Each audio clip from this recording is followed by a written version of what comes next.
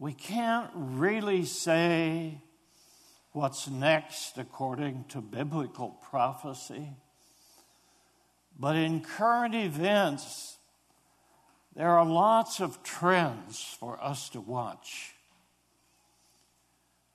A global economy, a one-world government. There is an air of anxiety today that I have not experienced in my lifetime. People are wondering, what is this all about? There's something wrong. This is not real. When I was young, people would go to school, get a job, get married, have a family, buy a house. That was steady and stable. Today it isn't like that. But the more serious trend is the rising tide of Antichrist. The spirit of the Antichrist was written by John in his writings. It isn't new, but today it's more intense. No prayer in school, no Bible. You can't pray in the name of Christ in a public meeting. They want to take God off the coins and out of our pledge. It is Antichrist intensely. They are trying to rob us of God and of Christ. And I say to you, they cannot succeed.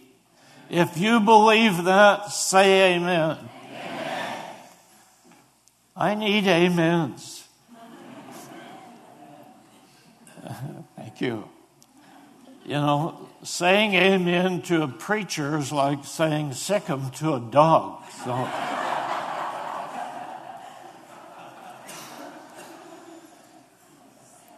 Now, we are into a passage of Scripture this morning that has me so into it, I might fall off this chair before. I think I should get a seatbelt for this thing. We're going to be in John chapter 17, verses 1 through 5. A Christ-centered message that reveals God's aim, purpose, and reason for all of history and all of creation. And we're going to see this morning His purpose in all this. Here is John 17, 1 through 5. Jesus raised his eyes toward heaven and said, Father, the hour has come. Glorify your Son, that your Son may glorify you. You have given him power over all people, that he should give eternal life to as many as you have given him. And this is eternal life, that they might know you, the only true God, and Jesus Christ, whom you have sent. I have glorified you on the earth. I have finished the work which you gave me to do. And now, O Father, glorify me with the glory that I had with you before the world was created. Let's bow for prayer.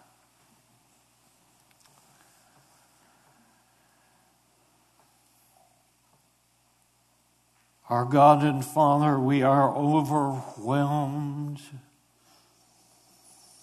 with your plan for today and tomorrow and the future. And how wonderful to know that you are in control and in charge. And that we can bring our anxieties to you and rest in the truth of your word. Now this morning, as we are gathered here, and you have brought each of us here by your own plan and purpose, we pray that you will reveal yourself in power, that not one of us can leave without the impact of your word in our hearts. Receive glory. Lord Jesus, be exalted.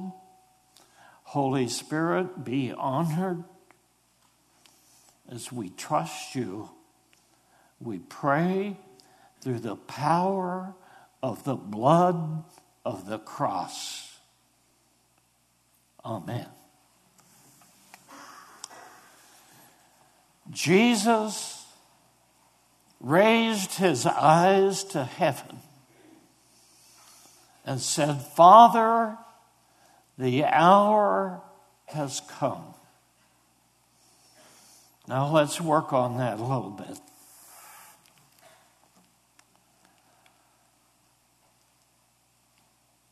The hour has come. What hour? The time for his crucifixion, his resurrection, and his ascension back into glory. That's the hour. Now he said, Father, the hour has come. Is he giving God the Father information that the Father doesn't know? Of course not. The Father knows the hour. Why? Because he planned it. He arranged this hour. From Adam to Noah, Abraham, Isaac, Jacob, Joseph, Moses, David, he is arranging this moment for the Lord Jesus Christ to be crucified, to rise again, and ascend back into glory. We are getting in on an intimate conversational prayer between God the Father and God the Son. Father, the hour has come. Glorify your Son, that your Son may glorify you. Now let's think about this idea of glorify or glory. The glory of God is beyond human description. How are we to think of it? Probably the closest English word is brilliance, light. God is light. Christ is the light of the world. Brilliant glory.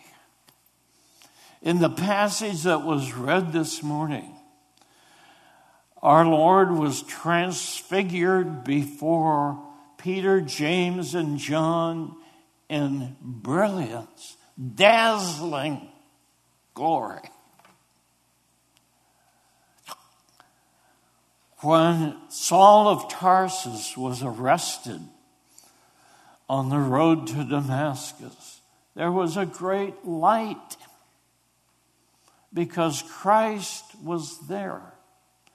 And it blinded Saul. And it took him several days to recover from the sight of the glory of the Lord. Father, glorify your Son, that your Son may glorify you. There's a relationship between the Father and the Son that is wonderful. Perfect unity. Perfect harmony. There is no conflict in the Godhead. Father, Son, Holy Spirit. We are Trinitarians. We believe in the Father, the Son, the Holy Spirit as our God. The Father is God. The Son is God. The Holy Spirit is God. Be sure you are a Trinitarian. If not, you're a Unitarian and you have no Savior. The Father, the Son, the Holy Spirit are glorious. Glorify your Son, that your Son may glorify you. That's his first prayer request. And then Jesus said, you, Father, have given him, Christ, power or authority over all people. Christ is authority and power over all people. The people of the north, the people of the south, the people of the east, the people of the west. And one day he will put down all rebellion and opposition. Power over all flesh, over all people,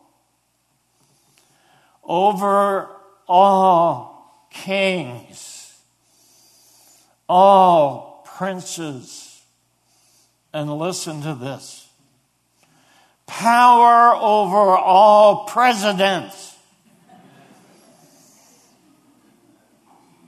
Well, some of you got it.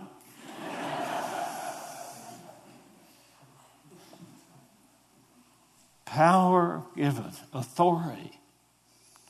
And he said that himself. Jesus said, all power is given to me. Go with my power and live in this world and preach the gospel and make disciples. That's what we're about. You've given him power over all people that he should give eternal life to as many as you have given him. Eternal life is a gift. Cannot be earned, cannot be deserved, must be given by grace. Eternal life is by grace, the gift of God. And then it's defined for us, to as many as. That's not all. That's not universal. To as many as you have given him. Think of this. We believers are a gift from God the Father to God the Son. The Son will have a family for all eternity. And if you read chapter 17, you'll see that there are 5 more verses in this chapter that say the same thing, that we are a gift from God the Father to God the Son. You have given him power over all flesh, that he should give eternal life to as many as you have given him. That is power. And this is eternal life, that they might know you, the only true God, and Jesus Christ, whom you have sent.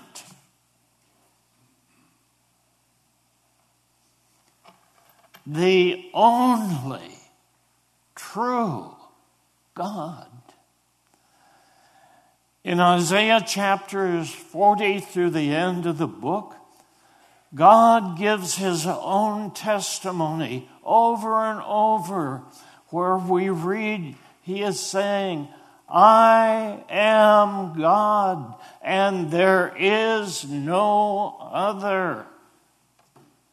I am God, and there is no one else beside me.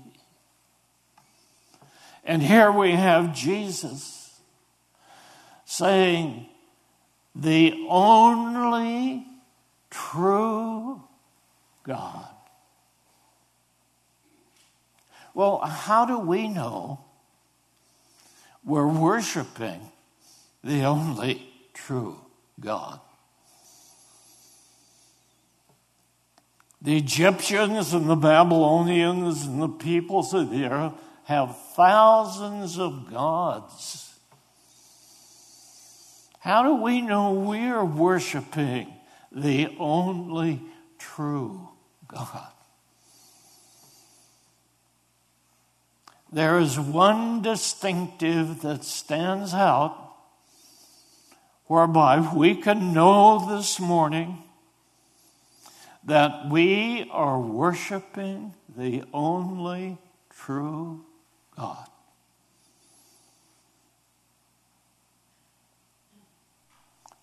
It's because we worship the God and Father of our Lord Jesus Christ. No religion can say that. No religion wants to say that.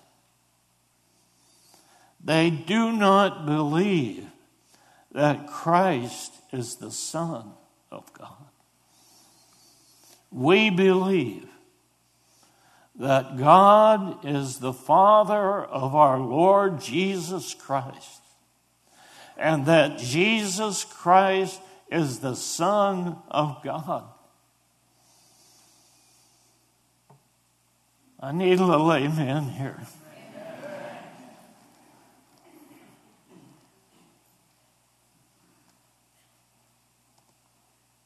This is Christianity. The only true God and the Son of God is our Savior. We believe that.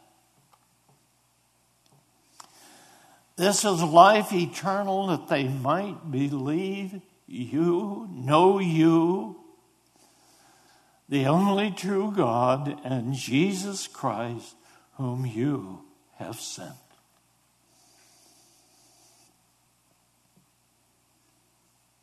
I pray that everyone here would walk out this door believing that this morning. It's the only hope or way of eternal life. And if you do not walk out of here with eternal life, you walk out with eternal death, separated from God. This is very serious truth. It cannot be ignored. It cannot be denied. I have prayed, and I'm praying now, that the Holy Spirit will cause every one of us to respond in faith to this truth. Then our Lord goes on to say, I have glorified you on the earth. And then he tells us how he did it. I have finished the work or the mission that you gave me to do. Well, how did he do that? How did he finish the mission? Well, the mission God gave him was to come here, live a sinless life, offer himself a voluntary death of crucifixion, and in that crucifixion, he was taking the punishment for my sin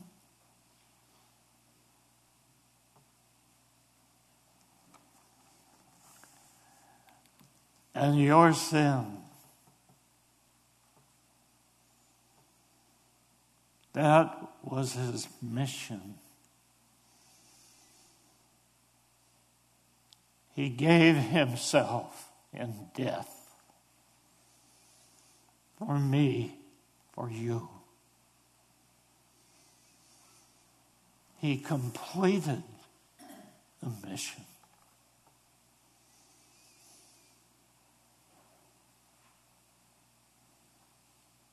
And now, O Father,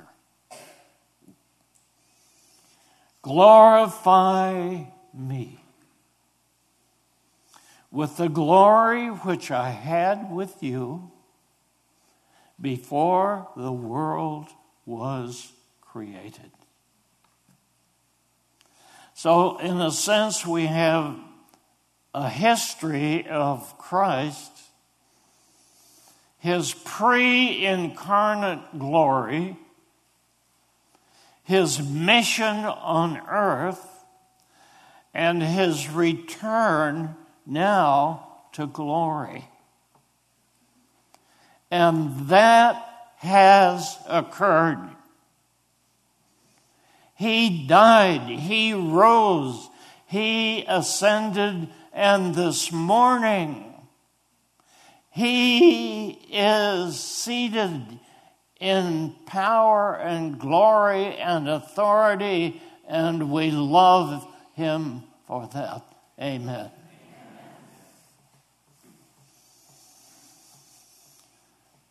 You know what? This is right. This is what had to be. When he was here, he suffered the most intense injustice ever in human history. A sinless, innocent human dying for guilty humans. That was unjust. There needs to be a point of justice. And that point is in the ascension of our Lord Jesus Christ.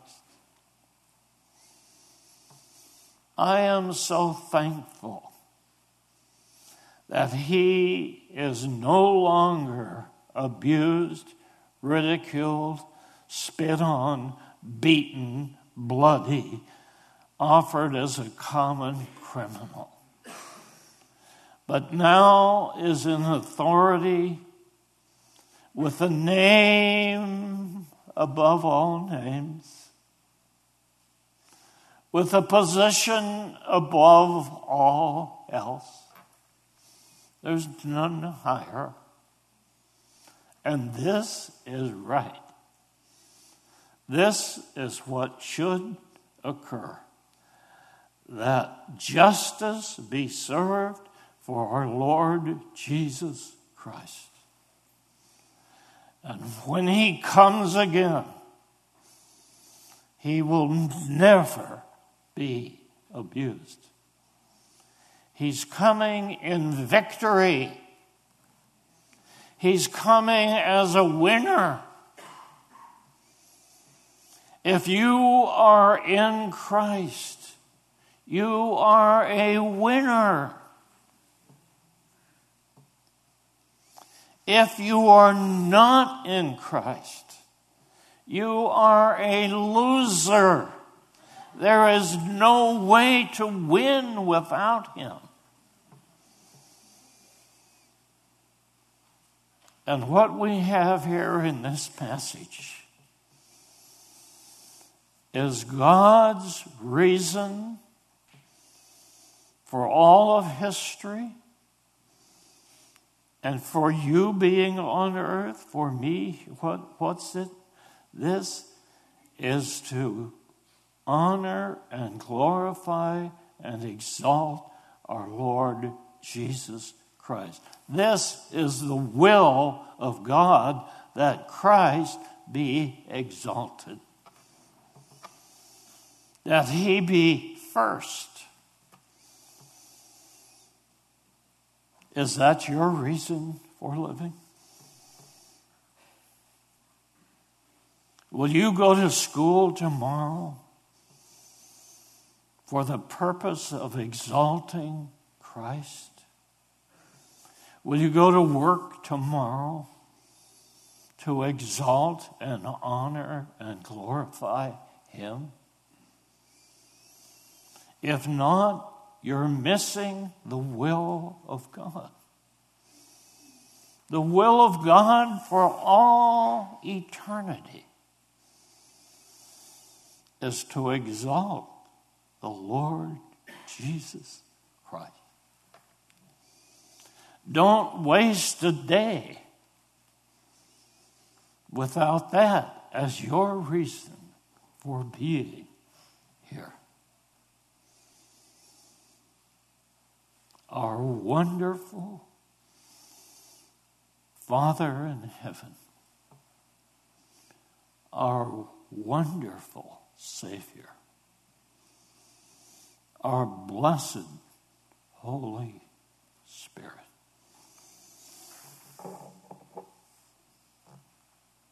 His name is wonderful. His name is wonderful. His name is wonderful, Jesus my Lord.